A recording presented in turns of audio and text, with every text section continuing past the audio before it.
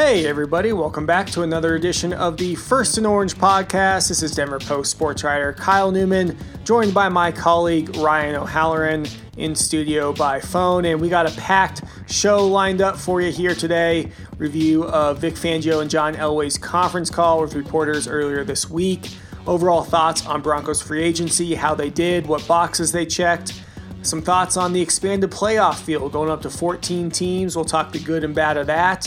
And finally, we'll talk a little bit of coronavirus pandemic ramifications. NFL saying the plan is still to play 16 games. Is that realistic? We'll dive into that. So, Ryan, we'll start off. First things first, Uncle Vic and Papa John talking earlier this week, and lots of takeaways from their session with reporters, and lots of questions right off the bat about Melvin Gordon and Philip Lindsay and how these two guys are going to be compatible in the backfield together. Yeah, a couple of takeaways from this one. I hate to start off with the Denver Media Mafia. Oh, here we go. But we're going to have to do it. They have mobilized to the hilt behind Philip Lindsay. But once again, Mark Kiszla was the voice of reason in Wednesday's paper, saying, hey, it's not going to happen. I mean, they signed Melvin Gordon because they're paving the way for Philip Lindsay to leave after this year. That's my take. And they talk about a contract extension. I don't think it's likely. We heard so many rumblings during February about veteran backs. That told you what they thought of Philip Lindsay. And, Melvin Gordon, to me, it was right church, wrong pew. I would have waited for the draft and got somebody for 10% of that salary who could be a third down guy, who could be a powerful runner, etc. But, Elway said, hey, no guarantees, but he did talk to the agent, Mike McCartney, the other day. And Vic Fangio said, he talked to Lindsay. The coach and the GM have to have different tacks in this one because it's about contracts. Vic said, hey, Philip Lindsay's not going to give up his job. He's not going to give up his carries. Well, then it may not be Philip Lindsay's choice. That if they have a training camp, that first snap of 11-on-11 offense, it's going to say, okay, is it Melvin Gordon or Philip Lindsay? It's probably going to be Melvin Gordon. So, what was interesting, they thought that Gordon played better late in the year after his holdout. They obviously think that he can regain some of the form that he showed 2 years ago when he had his only 1,000-yard season. So, where I disagree is you need two backs, but rarely is it a 50-50 split. And Pat Shermer, the new play caller, his MO throughout his play calling career is he likes a bell cow. Dalvin Cook, Saquon Barkley, Steven Jackson. So I think plan A for them is that Melvin Gordon be a featured back. And John Elway mentioned, hey, 98% of the time, it's not going to end on the happiest of terms with guys who are long-term mainstays in Broncos country, like we saw with Chris Harris Jr. and Derek Wolfe. Both kind of pushed out the door this offseason. Harris Jr. landed in Los Angeles and Derek Wolfe landed in Baltimore. But I think, like you said, Ryan, writing on the wall here for Philip Lindsay if it wasn't a little bit already before the Gordon signing. Yeah, and, he had 2 good years. He rushed for 1,000 yards. He's a great story. He's a hometown guy. That doesn't matter to the Broncos. They don't need to sell tickets. They sell tickets. You have to look at him as a player, not as a hometown guy. And, that's easy. For me, that's easy to get to. I sure as hell didn't grow up here. I look at him as a running back. So, they feel that Melvin Gordon is an upgrade, definitely an upgrade over Royce Freeman, who may not make the team now. But, obviously they felt that Gordon gives them things that Philip Lindsay could not.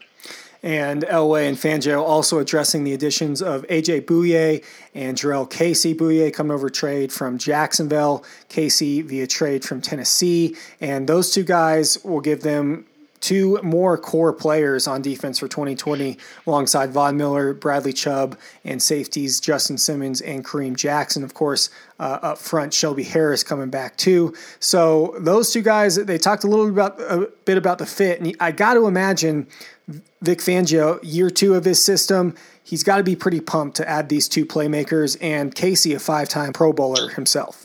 Yeah, he is, and he should. And, Bouye is a good fit for what they do, which is a lot of zone on the outside. Casey, Even if his play has declined a little bit, he's still a very good player. He can provide an interior pass rush, which they haven't had. When I asked Vic about what kind of options does those two guys give him as a play caller, he says, "Well, it'd be trial and error, but they've been in a lot of systems, and whatever we ask of them, they'll be able to do." Well, that's the key part. They're versatile, and that's what Fangio prioritizes on defense. He wants guys to be able to do a lot of different things, and I think his playbook didn't really get as opened up as he wanted to last year, which he probably understood going in. It takes a year or two to get your kind of guys on the defense, but it's going to be interesting to see how they use Casey. Defensive end on base downs. Okay, does he play a little bit of nose if asked? He'll probably be inside as a pass rushing defensive tackle on third down. And then Shelby Harris. I talked to Shelby on Monday. I said, "Okay, are you as surprised as I am to be having this conversation about you coming back to the Broncos?" And he gave one of his patented big laughs and said, "Hey, you never know what happens." His market did not materialize at all. He said he turned down at least one multi-year offer to return to the Broncos and take another kick at the free agent camp next March. And before we move on to the next subject real quick, Ryan, Broncos, just like all the other teams across the league, preparing for multiple logistical situations when the draft is held. It's supposed to be held on schedule here in a few weeks. Obviously, it won't be the bonanza in Las Vegas that it was planned to be, but teams making contingency plans to hold the draft remotely from afar. I applaud the NFL for sticking to their April 23rd to 25th draft. I mean, that probably makes me heartless and inconsiderate, and not among the mainstream media. The media mafia, as you like to say. This is the national media mafia. The teams are going to figure it out, and I think it's going to be interesting 3 days. John Elway was asked several times on Tuesday about the logistics of it, and he said, "Hey, they're preparing for all scenarios, which could mean nobody can be together. Everybody works from their home." The NFL came out later Tuesday and said, they think they should be able to do 10 people in one room if they have proper distancing or whatever. Well, okay, that allows teams to at least have a draft room, but the scouts and position coaches will, be spread out all over the area, all over the country. So what's going to be interesting is do they allot some times for trades, because there's a little can't be as smooth as in previous years, but I'm looking forward to it. I think it's going to be. It's a good draft. It's going to be a nice diversion. It's going to give us something to do. I like it. Good. I like that it's staying put where it is. First and Orange podcast, plugging right along here. We were just discussing Vic and John Elway's thoughts with the call with reporters just earlier this week, talking running backs, draft preparations, etc. Now, moving on here with the show, Ryan, let's give some overall thoughts on Broncos free agency. Now, heading into the draft, April 23rd, 25th, like you mentioned, Broncos, they filled a lot of holes. They figured out right guard with Graham Glasgow, a free agent addition who came from Detroit. We mentioned Bouye, the trade from Jacksonville. He'll fill an outside cornerback need. They got a defensive end tackle in Casey. We talked a lot about Gordon coming over from Los Angeles, and then Sam Martin, a free agent punter as well. He was in Detroit for the last 7 seasons, and they picked him up. So you gave him, I think, a B or a B- last week on the pod, Ryan. Does that grade stand? I mean, what's your overall, I guess, final grade for the Broncos free agency this season? Yeah, I'll give him a B. I think where they did a nice job is they did not paint themselves into a corner with the first-round draft pick. They can go a lot of different directions. They can go best player available regardless of position. They can, add to a position of strength, maybe like an outside linebacker or a defensive lineman. So, team, what you don't want to do is you don't want to have to go in the draft. Everybody knows what you got to take, because if a team a couple spots behind you wants the same player, they'll just move up. The Broncos need a starting center, but there's going to be guys like that available in rounds 2 or 3. They are clearly prioritizing receiver because they weren't they talked to a lot of them at the combine, but they did not sniff around on any of the veterans, by my knowledge. So, but it's a deep receiver draft. You could take one in the first round, second round, or even third round and get good value. So, that's where the Broncos should be looked at as doing a lot of good work in free agency and in the trade market with Bouye and Casey. Is you want to fill holes and then leave, so you don't have to fill all of them in the draft. And I think that was accomplished by the Broncos. We talked about Sam Martin, the new punter from Detroit. You were on his conference call later Tuesday. What were some of his thoughts about picking the Broncos and the opportunity at hand? Yeah, well, in 7 seasons with the Lions, he had heard a lot about Denver from his buddy Matt Prater, kicker for the Lions, obviously former Broncos kicker. So he was high on Denver. He was high on his wish list. Now, granted, he did address punting at elevation. He doesn't really think it affects it too much unless you're talking pooch punts, end over end, kickoffs, that sort of thing. But he's excited to come out and kick for the Broncos, punt for the Broncos, should I say. This is a former soccer player all growing up, as a lot of punters are. And he actually was committed to play soccer at Georgia State in high school at Stars Mill High School in Fayetteville, Georgia. And finally, as a senior, the high school football team convinced him to come out. He was a kicker, did kickoffs. He eventually went to Appalachian State as a kicker and kind of washed out as a kicker, finally picked up punting as a sophomore at Appalachian State, and really the rest is history. So Broncos getting a lot of experience and consistency with Martin. He ranked second in the NFL in least yards allowed per punt return last year at 4.5, and also 6th in punts inside the 20. He also has posted at least 22 punts inside the 20 in 6 of his 7 seasons. So Elway and Vic Fangio, and obviously special teams coordinator Tom McMahon, hoping that consistency translates to Denver. Well, and that should be the hope, because you mentioned a key part. This team couldn't cover punts last year. They gave up a lot of returns, among the bottom couple teams in the league in punt return against. So, if he places the football better on punts, has better hang time, they should be able to win some more field position battles. So it's that move came out of nowhere, because they had signed a punter, Daniel, after the season. He has experience with Houston, but then they go get the veteran, who's obviously going to be the guy. First and Orange podcast, chugging right along here. Next topic up, the expanded playoff field. And Ryan, on Wednesday, as you and all football fans know, NFL owners voted to expand the playoffs by 1 team in each conference. So total of 14 as they continue to plan for 2020 to start on time. Right now, I got to imagine, we've discussed this before, with the Chiefs dominating in the AFC West, Patrick Mahomes reigning for who knows how long in this division. I think this is a good thing for the Broncos. Well, as a guy who likes football, my 2-word response to expand the playoffs: hell yeah. Hell yeah. So it's not watered down. It's hell yeah. No. Okay, good. I mean, come on. I mean, you saw a lot of people saying this is bad. More football is good. And you have a triple header on Saturday, triple header on Sunday that first weekend. I think it's going to be great.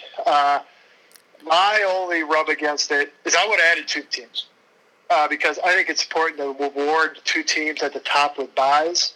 And so there's going to be a dogfight to make sure they get that bye in each conference. If you're the Broncos, it's good news. Even Vic, sort of joked about it at the combine before it was official. He says, hey, it's good, more. And especially when you're in division with the Chiefs, the key is don't start 0-4. Right. If you can start fast, it leaves you a little bit of wiggle room. And people are say, well, a 7-9 team will make it. Very rarely has that been the case. And when I went back, when this started being discussed a couple months ago, I went back and looked at the Broncos, and it wouldn't have impacted them as a team getting in as the 7th seed, but it would have impacted them at least once when they got the 2nd seed and got a bye. Now they would, in the new system, they would have played that extra game. But it's going to increase the drama, I think, late in the season. You're going to have teams fight for that number 1 seed. You're going to have teams fight for that 7th seed. So that's what the owners wanted. They wanted, they wanted all these games in December, as many as possible, to count. and that's gonna be the case right away when they start this in 2020. Yeah, Ryan, as you mentioned, instead of 2 byes in each conference, now only teams with the best record in AFC and NFC will get a bye under this new format. And it's the first expansion of the playoff field since 1990 when the NFL went from 10 to 12 teams. So should be interesting, should be something to watch there as we move forward here, Ryan. And as we move forward, speaking of the season and expanded playoffs, etc., is this season going to start on time? Now, the NFL has maintained its stance that, yes, we're green lighting, we're all go, we're going to be ready for week 1. But as I'm looking around and seeing the Tokyo Olympics postponed to next year and, cities across the U.S. enacting these stay-at-home orders for the next month or so, maybe more, I don't know, Ryan. I'm wondering, first of all, about the baseball season, how much of this Major League Baseball season they're going to get in. And then secondly, is the NFL season going to start on time? Because right now, I don't know. I think we're going to be pushing it, especially to get training camp in and everything in the preseason to get these players ready for the grind of a long regular season. Yeah, you mentioned baseball. I think NFL is waiting to see what baseball, basketball, and hockey do. If baseball, let's say baseball starts July 4th. Okay, that's good news for the NFL.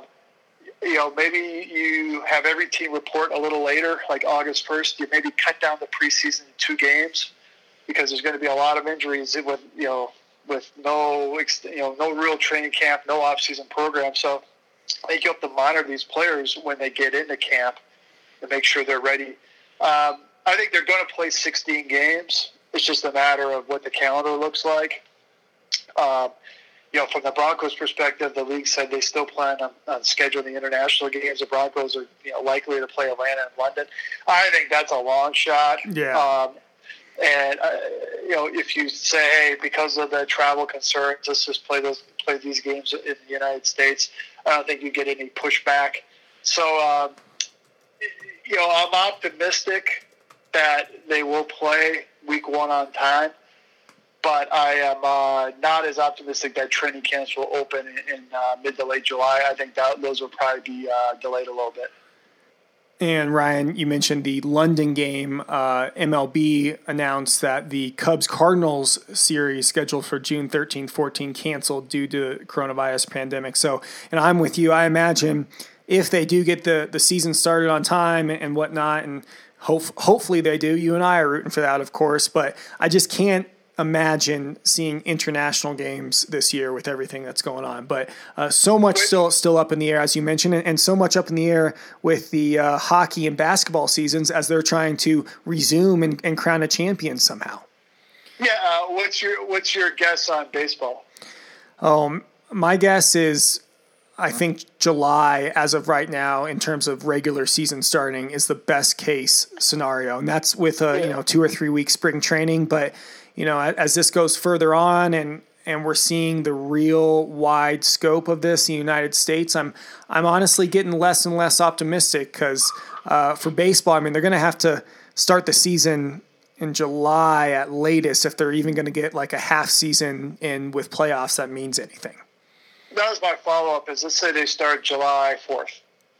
How many games are they going to try and cram into a season? Do they want to start the playoffs on time? What do you think their strategy is there as we turn this into a quick Rockies tangent? It does apply to the NFL. Yeah, and everything kind of comes back to the NFL here, like you said, as they're waiting and seeing. With MLB, in response to your question, I think we're looking at definitely less than 100 games here. Possibility of double headers to cram in more games, possibility of expanded rosters and more pitchers to make that happen. Also, MLB has discussed the possibility of pushing the playoffs back into November, possibly at neutral sites. Just so many balls up in the air right now. And Major League Baseball, they've made all these recommendations and potentials, but it's clear Rob Manfred and co., they're waiting just as everyone else is to see where this thing goes and what they can do and when. Yeah, and for all the 4 major sports, and then especially college football, the TV money is so great, and it so helps them sustain their business model. Is the neutral site thing will not stop them. Right. If they have a product, I mean, if we're sitting here in 6 weeks and the Nuggets are playing the Clippers in a second-round series at a neutral site with no fans, I'm still watching. We're still, the Post is still going to cover it. So, just to have that live product, you suck it up for 1 year and, just get these games played. So, with the NFL, the 16-game schedule is a realistic goal, but also they have the flexibility because their Super Bowl is already at a neutral site. Right, and you can push that back. You can play football in snow. You can't play baseball in November and December across the country. So and with basketball, hockey, you're running into the start of the next season. The obvious concern for all sports is you make the decision to start playing again, and then one of your players is tested positive for it. Right. Okay, then what? So you start up, then shut down, then start up. How long do you stay shut down? So that's the dilemma for all these professional leagues, and also for the college sports as well. Is if they start a season, what are the chances that it won't be interrupted? Cliche here, time will tell. Time will tell. And in the meantime, folks, denverpost.com/Rockies/Broncos/sports for continued coverage of all these squads we're talking about. Appreciate you listening in to our Broncos analysis on the First and Orange podcast. This has been Kyle Newman alongside Ryan O'Halloran. Again, tune in to denverpost.com/Broncos for continued coverage of the team, especially leading up to the draft, where we are profiling all sorts of prospects that the Broncos might be interested in. Ryan, thanks for calling in and talking football with me as usual. And folks, thanks for tuning in to the First and Orange podcast. Until next time, take it easy.